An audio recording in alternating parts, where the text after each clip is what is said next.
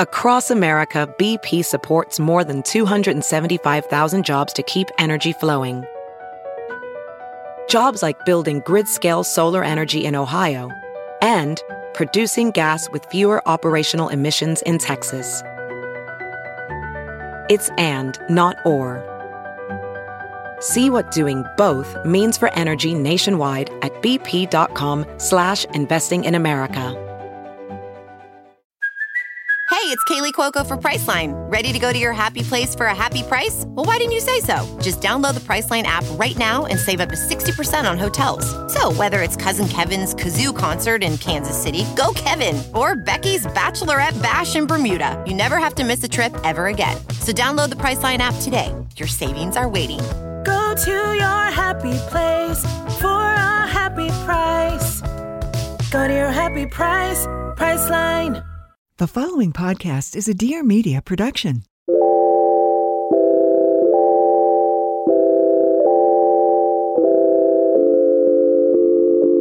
Hi, everyone. Welcome back to another episode of Friend of a Friend. It's your host, Olivia Perez.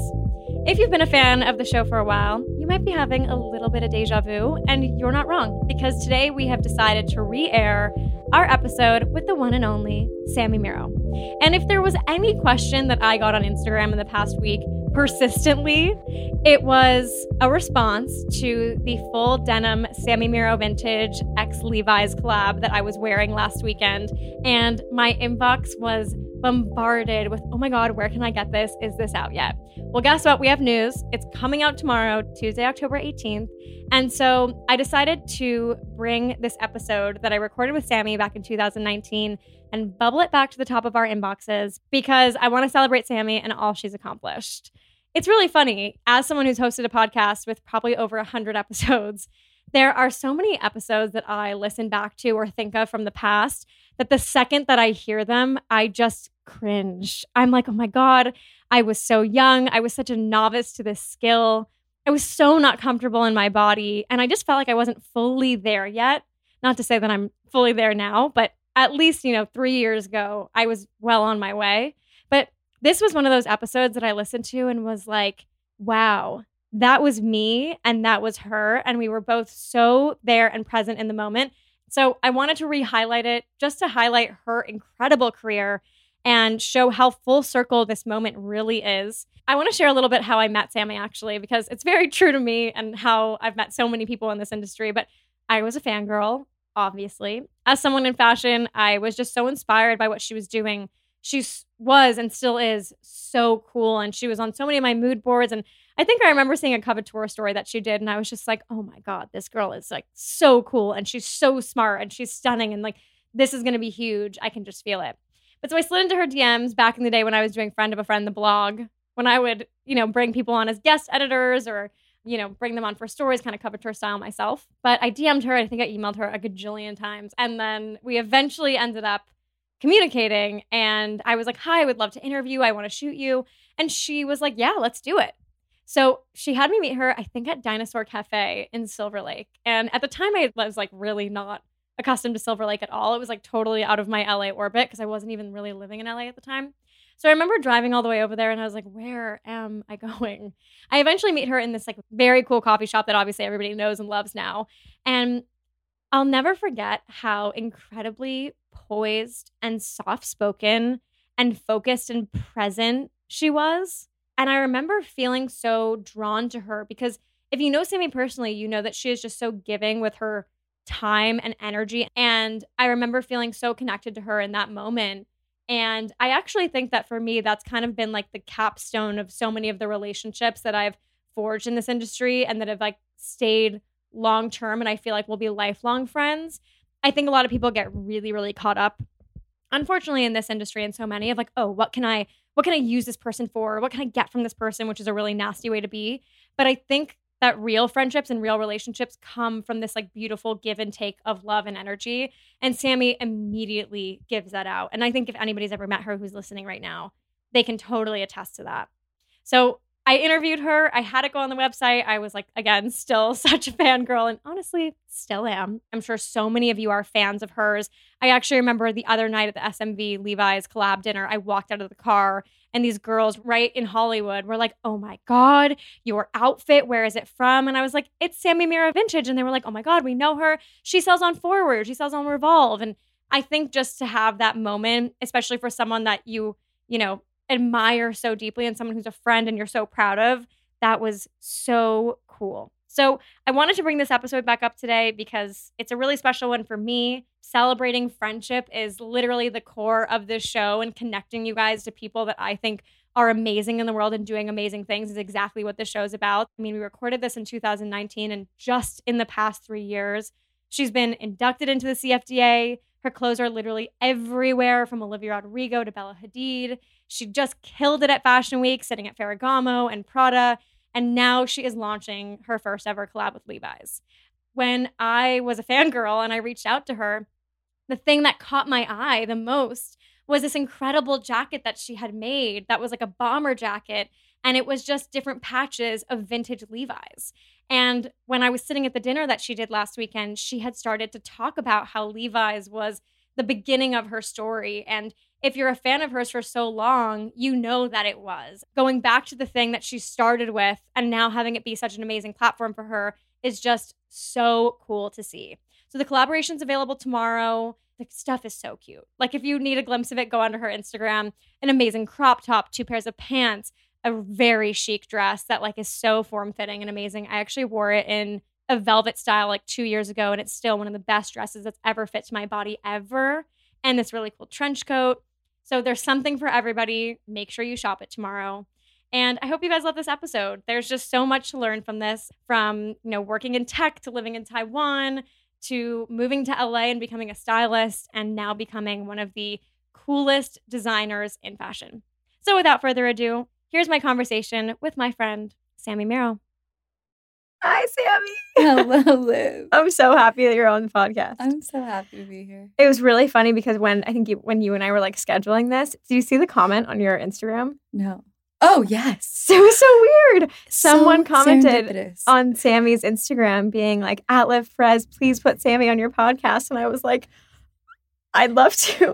Well, first of all, we already made plans to do it. Yes, but it was just even like cooler that somebody did that. I know. I love it. She could see the future. She could definitely see the future. But okay, tell us where you were born and where you live now. I was born in the beautiful city of San Francisco, and now I live in Los Angeles. And I feel like you're still very connected to San Francisco. I have so much San Francisco pride. It's kind of embarrassing. I'm like that embarrassing cheerleader mom talking about her daughter and how she's the best one. That's me talking about San Francisco. That's very maternal of you and very sweet. But no, I feel, you have like an immense amount of pride for where you came from. And that's like, I do. That's such a cool thing to be able to feel that way. I think it really comes with the territory. All of the Bay Area, we're like, we love the Bay. We love all of our friends from the Bay. We are obviously open to not people who are not from the Bay, but like we just have so much pride being from there. And that's kind of just all I know. So it is, I've never really had this conversation about this. So it is kind of curious. How do you feel like growing up in San Francisco gave you a different perspective on fashion? Ooh, well, San Francisco, no offense. I mean, we started this off right with telling everyone how much I love the Bay. So I feel like I can also talk about its downfalls. San Francisco has a terrible sense of fashion, but that is where I obtained my love of vintage, because we have some of the best vintage shopping there, ironically, because everyone gives away all of their good clothes and they just stick with the North Face. So. That's so funny. Mm-hmm. But so you were raised by your dad and you have a brother. Yes. So who was the first person to be like, hey, let's go vintage shopping?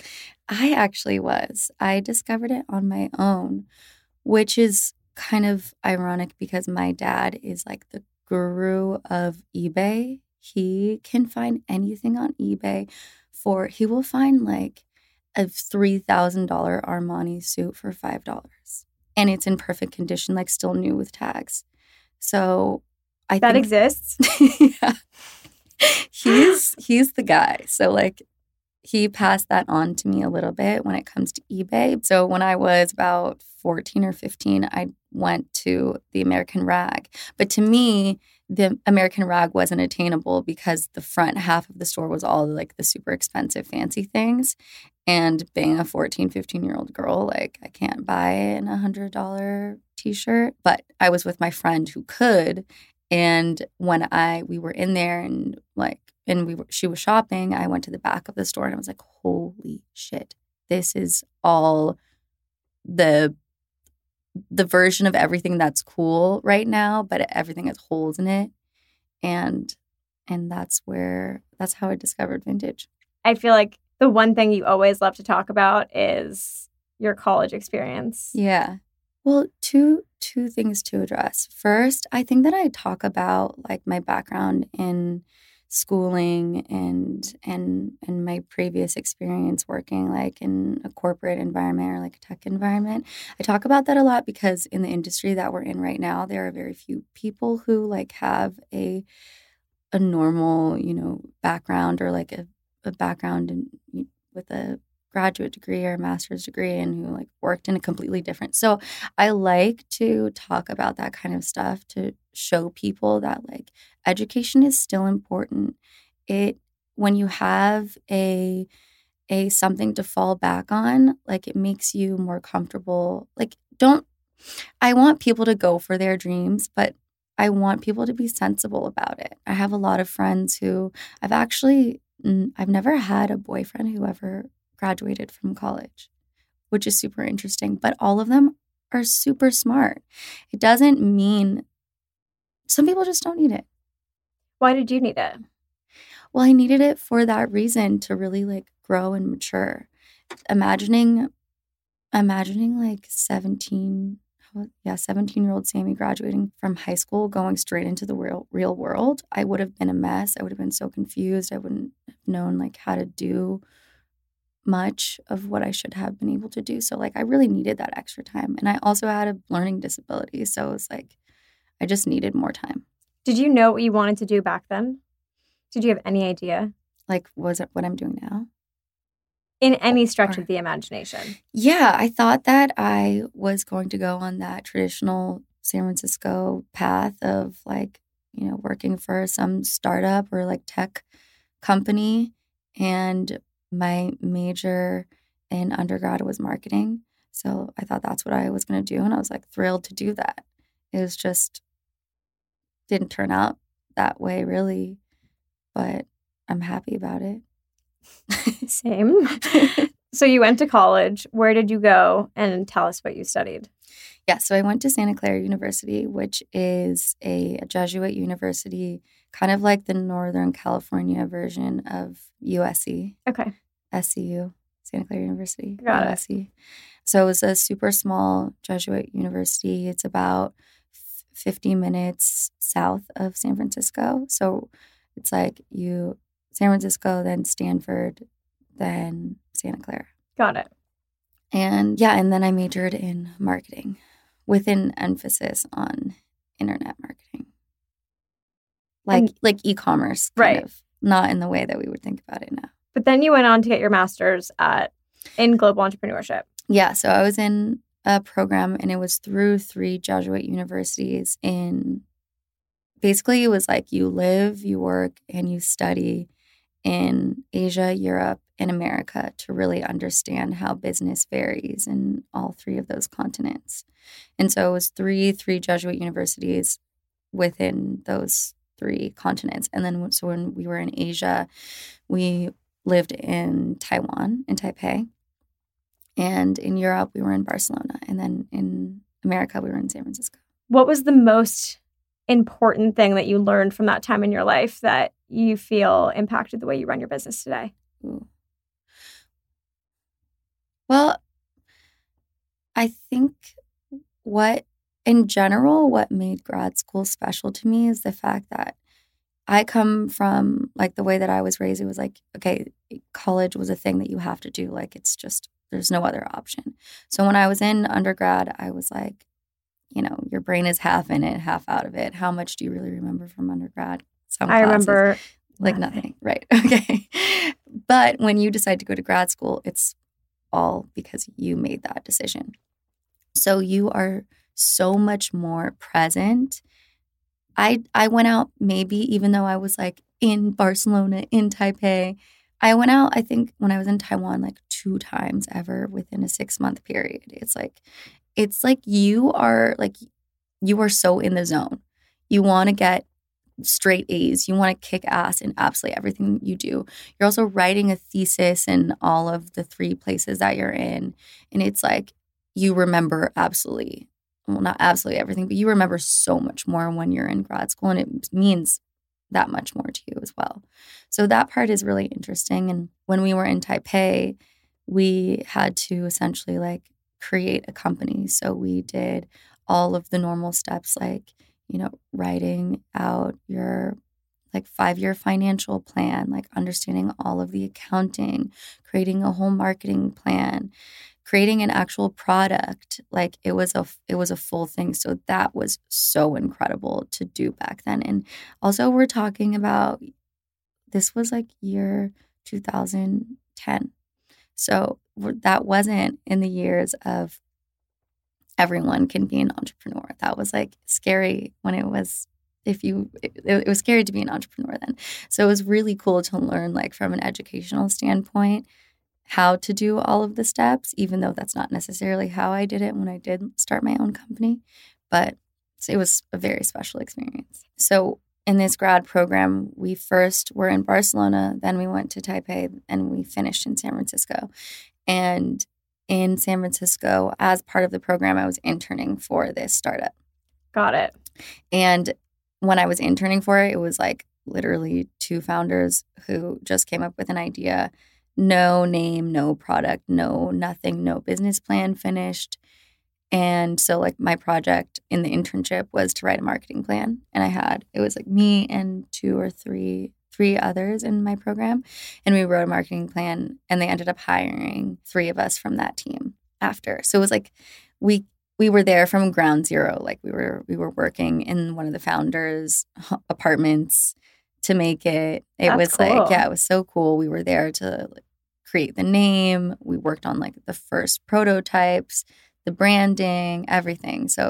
And then I was there for 4 years. So by the time I left, it was a full like global company. Please tell me you have stock options in that. I actually do. Yes. And they fully vested before I left. So if I knew about the idea of stock options when I was in college and interning, I'd probably be a very different person today. Right. If you're in college right now and you're interning for a startup, please do yourself a favor and ask for stock options. It's really important. Yes. Yeah, 100%. Agreed.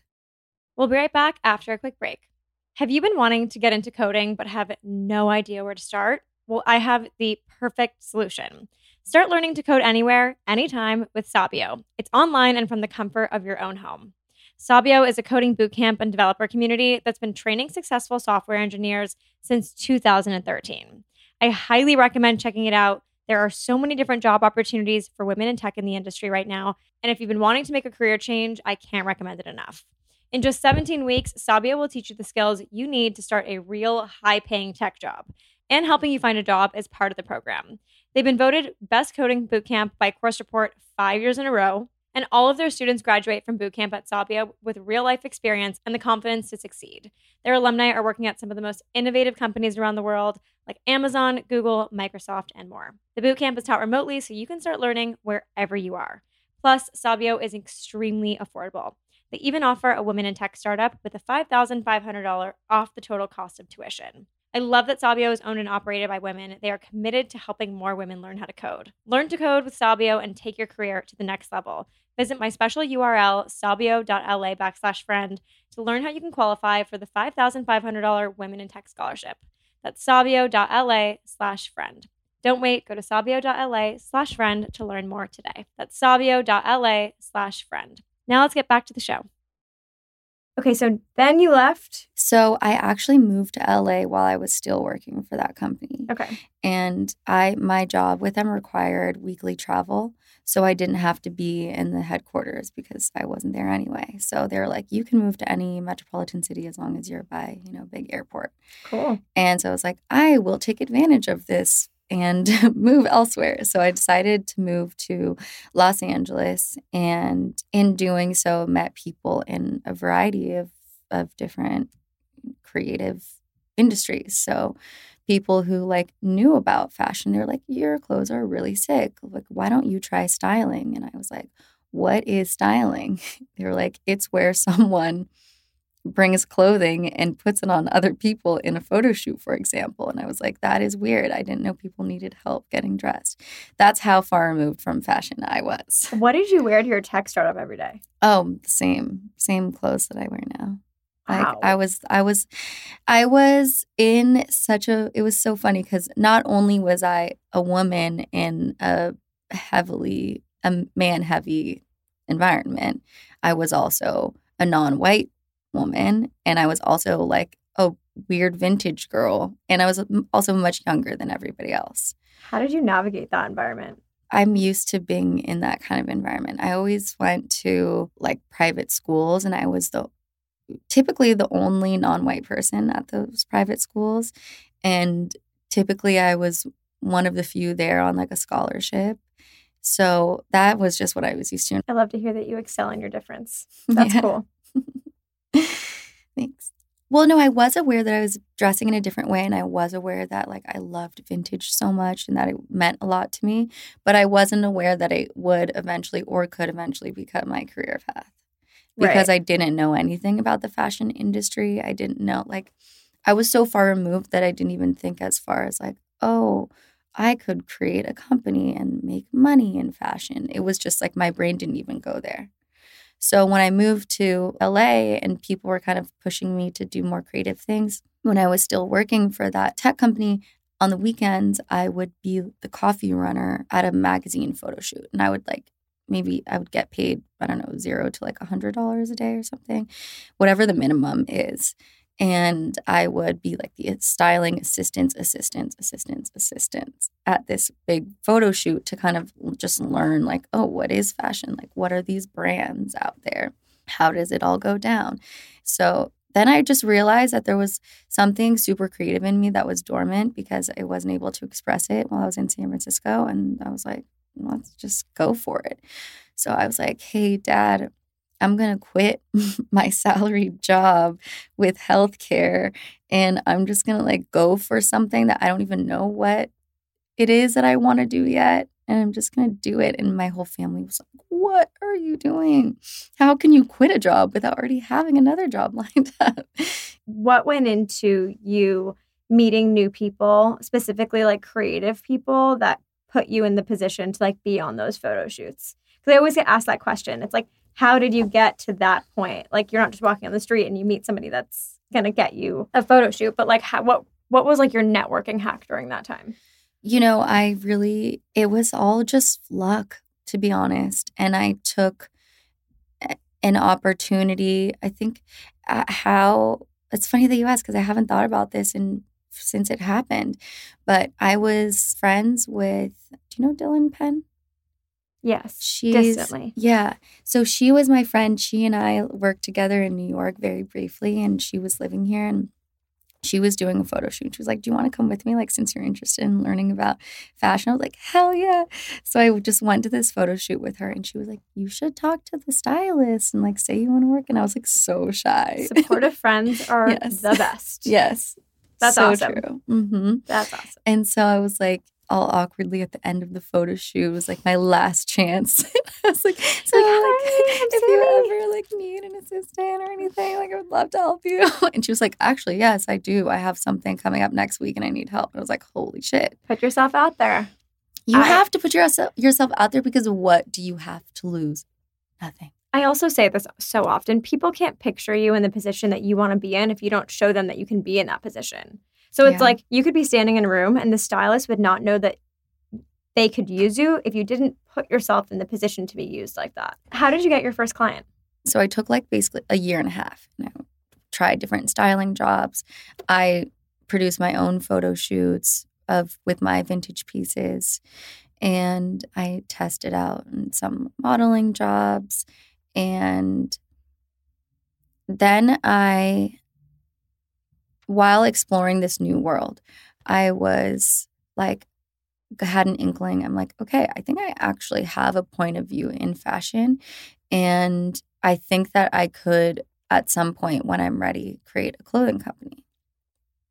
But because I'm just all about authenticity and staying true to my roots, I knew that vintage would have had to been the main factor. Vintage sustainability, that would have to be like the brand.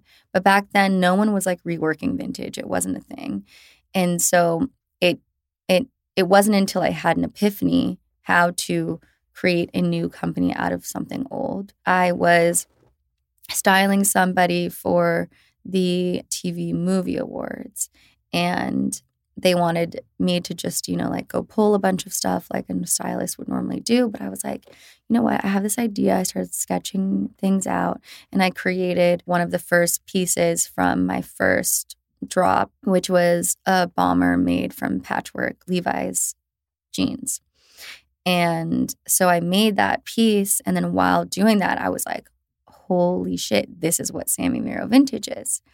And it might now just seem like such a funny thing because so many people do that, but it wasn't a thing back then. So I knew that from the point that the MTV Movie Awards or actually from the day that I sketched the first piece, nothing was even made, and the client approved the item to get made. I had 10 days from that point until the MTV Movie Awards. And I was like, I figured out what I'm going to do, what my purpose is, what my point of view is.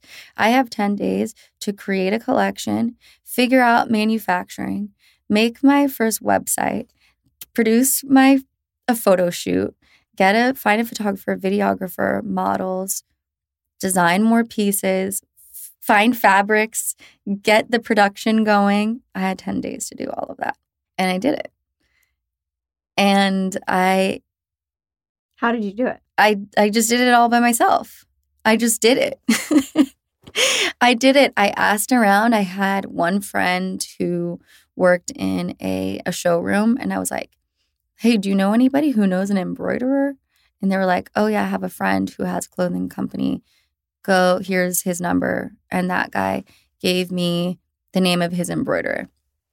So I went there. And then from there, just ask the next person, where can I find this? Where can I find that? And then, I spent every second of every day doing it to get it done.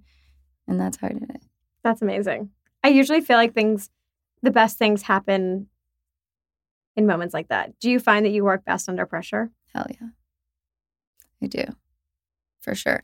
But it's also really nice when you have a lot of time to make things happen, which is rare. But right now I'm in that position. We're working on our next collection, and we're like, wow, we have so many months and we're just so far ahead of schedule. We've never experienced this before. Oh, it's awesome. Yeah, it's amazing. I really like what you were saying earlier about realizing that you had this different perspective in fashion. Do you think it was difficult for you to begin to trust your own opinion? Yeah, I think that is the scary thing of entrepreneurship in general, because you're creating something, whether it's a physical product or service or whatever it is. And it's like, is this just in my head? Am I the only one who thinks this is going to be good? So it's always important before actually putting all of your time and money into something is just asking as many people as pitching your idea to everybody. And if the consensus, if 100 out of 100 people say it's not a good idea, you might want to rework it, tweak it, or move on to something else. Just putting that out there, maybe not. But for me, it was just I started it, and I immediately, it was received super well by a lot of influential people. So I was like, okay, holy crap. I might have a point of view being a girl who knows nothing about fashion from a learned standpoint. This all is just coming from my heart. So it's it was just so weird and satisfying and amazing and exciting for me to get to know that, okay, wait, I have something here. So now we're 3 years later, almost 3 years. Mm-hmm. Explain to us your current business model. Oh, my current business model. Well, I think it's kind of ever changing. I think in its current form. And well, to touch on that really quickly, I think that a lot of people are like, okay, what's your 5-year plan? I definitely didn't ask that because I would never ask you such a question and put you in a box like that. Thank you. I would never. And that's a PS to anybody ever asking people questions, specifically me, don't ask me what my 5-year plan is. Or Sami Miro. Yeah, or me. Because, you know, even before this Instagram world that we live in, and while technology is just changing at a pace that we couldn't even have ever imagined, even just like from being an 18-year-old to being a 22-year-old, so much of what I thought I was going to do had changed. And to me, it's just all about being open to new opportunities and taking every opportunity that you can, because especially at a young age, you're still learning about yourself. Like, you don't for sure know that you wanted, when you're 17, that your career path for your life is in marketing. Some people are lucky enough to know that, and that's so sick. But a lot of people don't know. I mean, so much changes in life. So I always think it's important to be open to new things in life. 100%. Yeah. So in terms of SMV, I mean, it's still like, when I started it, it was a passion project. It was like, okay, what am I going to do as an entrepreneur? And I'm also learning about the fashion industry. And because I was self-funded, I was like, I obviously want to be intelligent in how I'm spending my money in an industry that I've never been in. I want to move super, super slowly. So I did, because I also wanted to learn about all of the aspects of how the business works, instead of like getting a backer and then not understanding how the whole production side works, not understanding how, you know, different fabrics will change the pattern of a garment, you know. So all of those little specificities I wanted to be on top of and be able to speak to.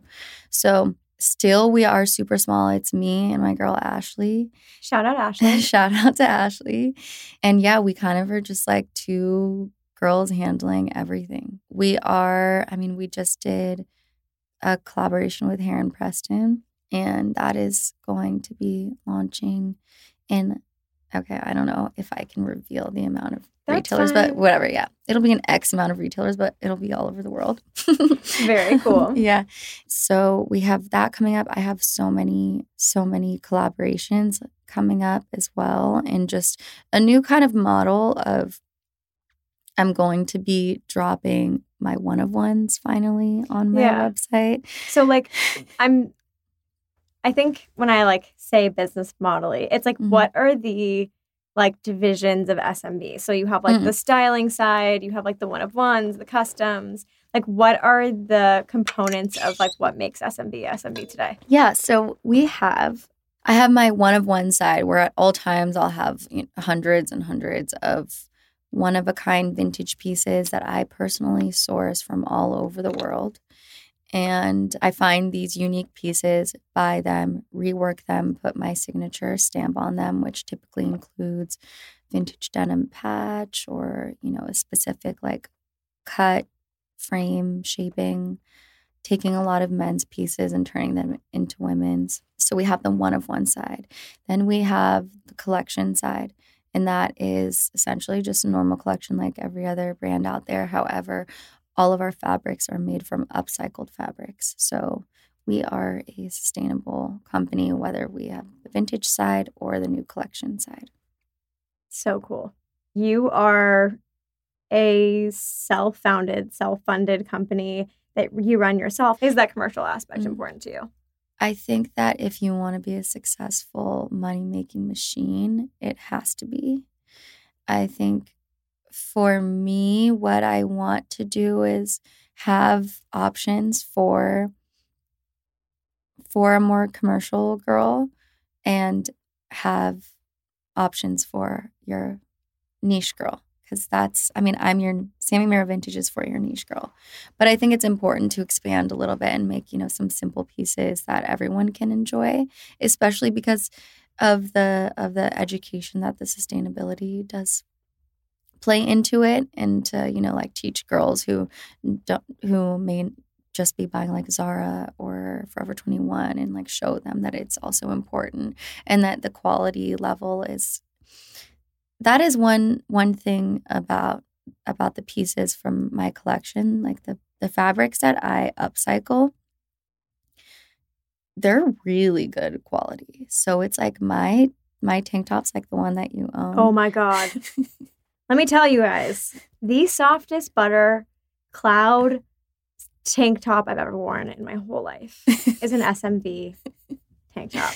Thank you, Liv. It's also important because we're kind of like crossing the lines of like when SMV, or even just like a year ago, if you were a sustainable clothing brand, like you probably were just, t-shirt, sweatshirt, and it was like, it looked like it was a sustainable brand. I mean, Sami and I were in Miami a year ago, and I wore probably one of my favorite dresses I've ever worn in my whole life, the velvet one. Yes, I remember you looked amazing in it.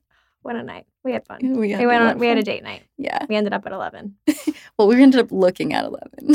We didn't go. We just took a selfie in front of it. I promise I remember that. And then we ordered chicken fingers. Oh my God, I want chicken fingers. But back to the point of bringing that up, the dress was amazing. And I think it's to your point of saying that it doesn't, this whole stigma of being sustainable and upcycled, I think that there is an unfortunate stigma against it that you can't also be wearing something cute at the same time. Right. Yeah. So that's kind of like the whole thing behind SMV is like you can be that cool, sustainable, like green, eco-conscious, let's save the planet girl. But you can also do that while looking super sick and sexy. I think like your brand ethos will forever stay like in your terrain, but you do a really good job of like branching out and creating moments for other people that bring them into your world and not the other way around. Ooh, that was very eloquently put. I love that. That was deep. Thank you. But I think, like it is your world. Like you want people to come into Sami Miro Vintage's world, not the other way around, because you are so specific, especially when it comes to sustainability. But so on the topic of sustainability, what are some of the biggest challenges that you're facing right now in your business with maintaining that sustainability? When you are a sustainable clothing company, you have to do everything differently. You have to think about everything differently. You can't just go find your favorite fabric, take it to the dye house, wash it. There are so many terrible things that are involved in every step of fashion. Like, for example, finding your favorite fabric. Step one is you find your favorite fabric, then you work with a company that's going to create that favorite fabric, which means that they are going to make it, add more fabric to the world that will potentially get wasted. When you take your fabric to the dye house, all of the water that goes into washing and dyeing these garments is it's horrible. It's insane how much water is used. Also, the toxins that they use to dye the fabrics are extremely deadly. So it's just all, and I could keep going on and on. So when you are a sustainable company, things get more expensive. You have to, like if you want to dye something, you have to spend a lot more money to do it ethically. And also your fabrics are limited. So for me, I use, like I said, upcycled fabrics. So that just means fabrics that other brands made and then they didn't use it. So they sold it to a fabric place that sells upcycled fabrics. So that means that I can only make things within that selection. So I can't just like dream up the perfect fabric. I have to only use what's there. And then there's the issue of, let's say you buy all of the fabric and then you have a demand for more, but that fabric's all gone. So you're shit out of luck, basically. So there's a lot that goes into it, but to me, it's still worth it. And I don't care. And I'm going to be me all the way. Absolutely. Even if it's giving me an ulcer. God forbid. But it's also, I think it's just zooming out for a second. It's also important from like a brand responsibility perspective where it's like, you're also training your customer to understand that like it's the planet first, not what we want first, right? In terms of what we're wearing. Like what can the planet provide us that we can put on our bodies and not like what you can just like find and use all these like toxic materials. Right. So it's difficult. But I'm sure it also, another like pain point, maybe not so much a pain point, but like being in the fashion industry and being a brand that is custom, like it must be also very daunting to see brands like Zac Posen close down who are like founded on being custom. I mean, not that Zac was sustainable, but having a clothing brand, it must also be scary sometimes to see big houses that are like pillars of the fashion industry close. Mm-hmm. Yeah, I think absolutely. But that happens with every industry. True. Just because you build it doesn't mean it's going to be there forever. And that's something that's also scary when being an entrepreneur, because you can only relish in your successes for about 0.5 seconds before you're like, okay, shit, what's next? What am I going to be doing next? What's the next big thing that I can push? But yeah, it's a very scary thing. I think that's also why I'm shifting my model to add more pieces that are like relevant for your everyday kind of girl. And I think that it's important to like have a good combination of things. But yeah, I mean, being an entrepreneur is scary. Having a company is scary. You have to just stay on top of it. Take it day by day. Yeah. In your opinion, do you think now is a good time to be in fashion? Mm-hmm. Yeah, for sure. I think that the barriers of entry in fashion are so low, meaning that anyone can start a fashion brand. It's so easy in terms of like, especially in Los Angeles, there's a huge fashion district. And in New York, you can go buy the fabric, you can find a pattern maker, you can scratch up some designs, you can build a website. Like, it's easy to do it. And I think it's really cool because it gives all of these like creative minds the ability to like put their ideas out there. So it's definitely like a big moment right now for people to start their clothing brands. Good or bad, who knows? Right. But with that spirit in mind, how are you designing while obviously respecting the past, your past, but also like the past of fashion, using the vintage that you do, while also safeguarding like the future of sustainability in mind? How are you like designing and running a business, trying to keep both things in line? Okay. I'm going to answer this and you tell me if I answered your question. Well, when it comes to designing, actually, I do that in a very specific way. So I start off like a lot of 99% of brands when they are creating a collection, the designers will go out into the world, find the sickest vintage things, and then just like rip it off. No offense, but like that's how things get designed, because vintage is the shit and they've already come up with like the most incredible things. And so a lot of people will take, maybe not rip it off, quotations, but, take inspiration from different aspects of vintage. So what I do is in my one-of-one side already, I'm buying vintage from everywhere, reworking it. And what I'll do when I'm reworking it is I'll create a new shape, a new silhouette, add pleats, just switch up the silhouette. And the garments that I'm obsessed with, and I feel like I created something like super unique, those reworked vintage pieces become the patterns for my collections. Got it. Yeah. So I do it in a very swift kind of way. But also very intentional, it sounds like. Yeah. You're not doing anything, just like throwing it out there. Yeah, no, it is because like, when you've reworked like 20,000 vintage things, like so much of the things that I have made that are so special to me, they're just gone with the wind. Right. So now I'm like, okay, that piece, that's something special. I'm going to save that, and that's going to be turned into what I will then be able to reproduce for everybody. Got it. Yeah. You and I talk about like digital personas a lot. I mean, like you have your business, you have your Instagram as well, and you are a very open person. But I do think that like who you are on the internet and who you are in real life are not always the same. No. The tea.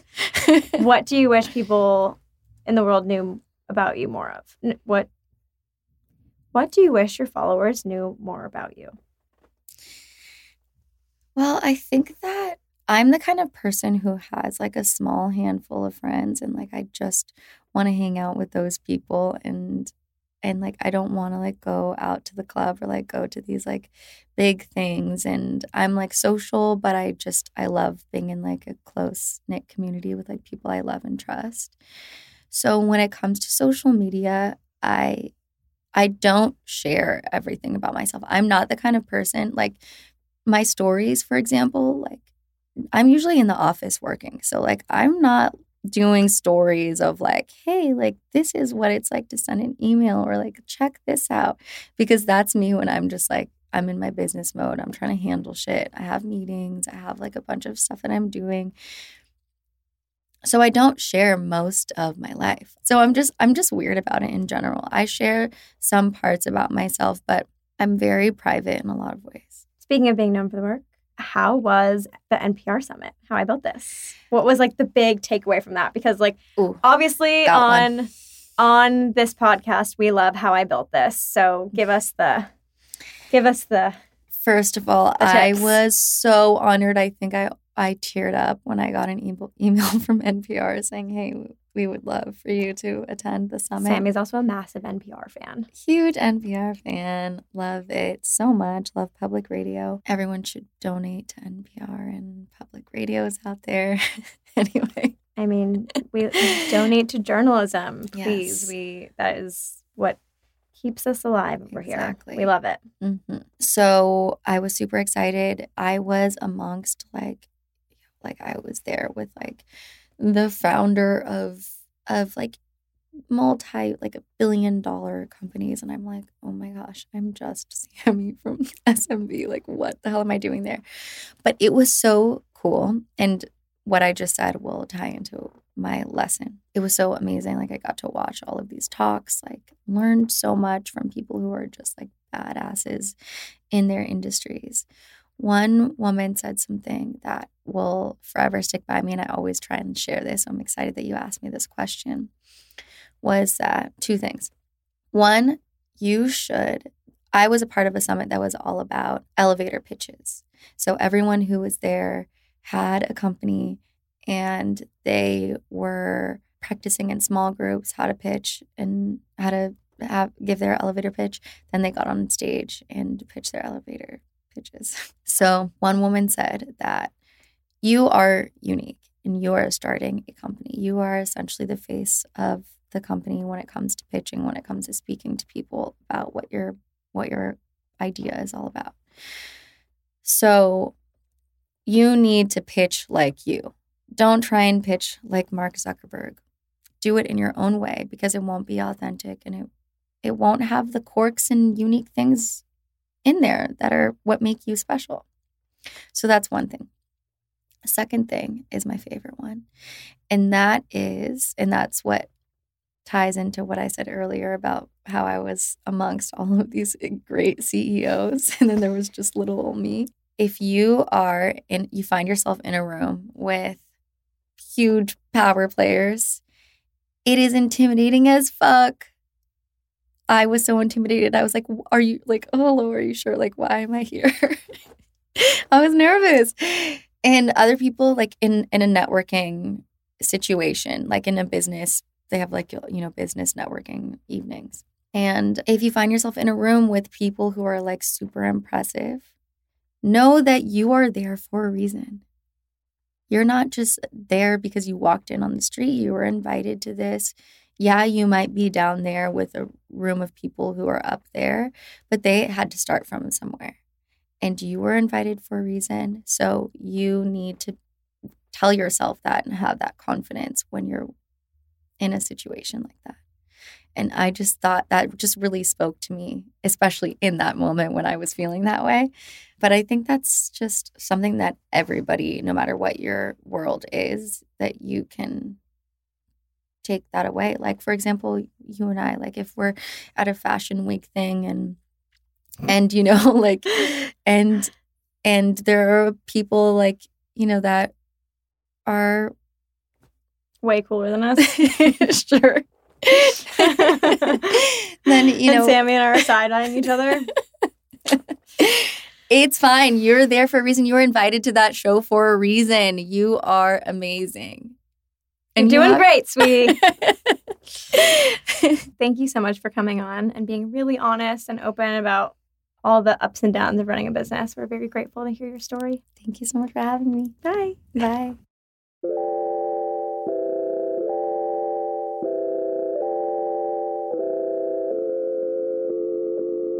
Thanks for tuning in to this week's episode of Friend of a Friend. Before you go, make sure to rate, review, and subscribe to the podcast on Apple Podcasts, Spotify, and at tiermedia.com.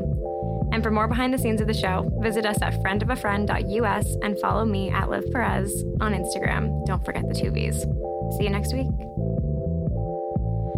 Please note that this episode may contain paid endorsements and advertisements for products and services. Individuals on the show may have a direct or indirect financial interest in products or services referred to in this episode.